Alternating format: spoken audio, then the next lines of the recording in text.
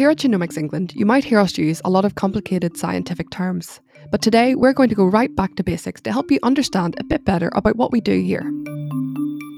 Today, I'm going to be speaking to Greg Elgar, who is the Director of Sequencing in Research and Development here at Genomics England. So first of all, Greg, can you tell me what exactly is a genome?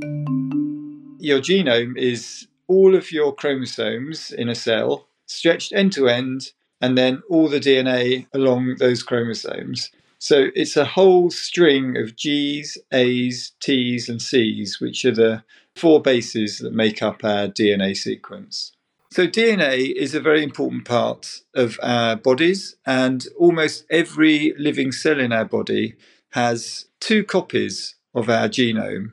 There are exceptions to that. So red blood cells, for example, don't have any DNA in them at all. But apart from that, pretty much every cell has a copy of our DNA. And that means each cell can work autonomously to make proteins from that copy of the genome. Okay, and what's the difference between a gene and a genome? A gene is a unit of our genome, if you like. It's a small fragment that together can make proteins in our cell. What do we mean by a genome sequence? So our genomes, as I've mentioned, are made up of four different bases, A, T, C, and G. And it's that the order of those bases, so they can occur at any order. So you could have three A's in a row followed by a T and then a G, for example, or you could have three G's followed by an A and a T. So genomes are made up by enormously long strings of those bases. And the order of those bases define what they mean in terms of how they get translated into our cells and into the way we look and our diseases and everything else. So we like to define the sequence of a person's genome because once we've done that, we can see the differences between our genome and someone else's genome. Does everyone have the same genome, or how does that look? So largely we have the same genome, but there are a number of differences. And there are so many bases in our genome. So there are 3,000 million bases that make up our genome. And so even if only a tiny percentage of those, say 0.1%, are different, that ends up being quite a lot of bases that are different.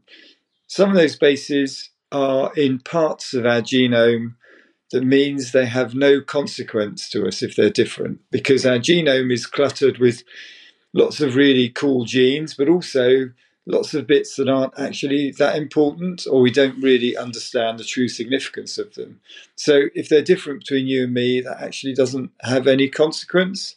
But then there are other differences in our genome, and they are quite often those that fall within genes that do make a difference. Again, some might not, but some do. And some of those have really quite critical and important differences. So what do these differences look like? So everything you can possibly imagine in the difference between one person and another, then the likelihood is that those differences are attributed to differences in our genome.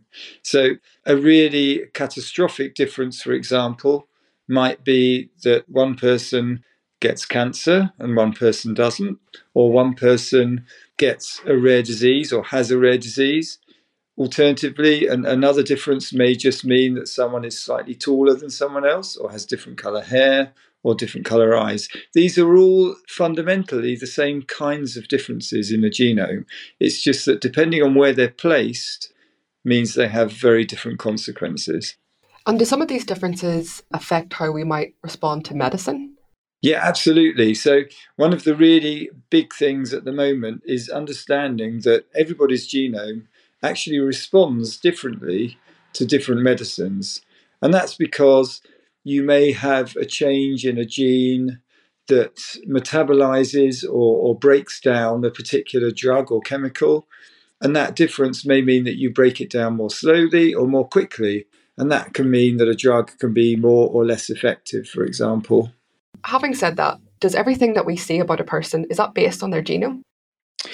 Well, a lot of what we see about a person is based on their genome, but we have a lot of influence over the way we look and the way we act. And a good example of that is that there may be some genes or some sequence that defines how you respond to eating. So some people have a greater tendency to become overweight, even if they eat the same amount as someone else. And that's defined by their genes. But we can also control how we look by eating less, for example, or exercising more. So although the genome provides a blueprint of how we function and grow and develop and look, we can also influence that by our lifestyle, medicines, and various other things that will interact either directly with our genome or indirectly because we overcome some of the variations in our genome. And can you give me an example of one of these external factors that you're talking about? Yeah, so I suppose the easiest one to describe is the way we interact with the environment and how that might lead us to get cancer.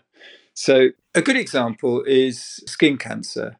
So we may all have different predisposition to skin cancer based on our genome. So some of us might be more likely to get skin cancer because of our gene sequence, and some people may be less likely. However, if we don't expose ourselves to too much sunlight and too much UV light, then even if we have a strong predisposition to skin cancer, we will probably never get it because we're not exposing ourselves to environmental factors that can interact directly, in this case, with our genome and our DNA sequence. That was Greg Elgar explaining what is a genome. If you've got any questions, please feel free to email us on info@genomicsengland.co.uk. Thank you for listening.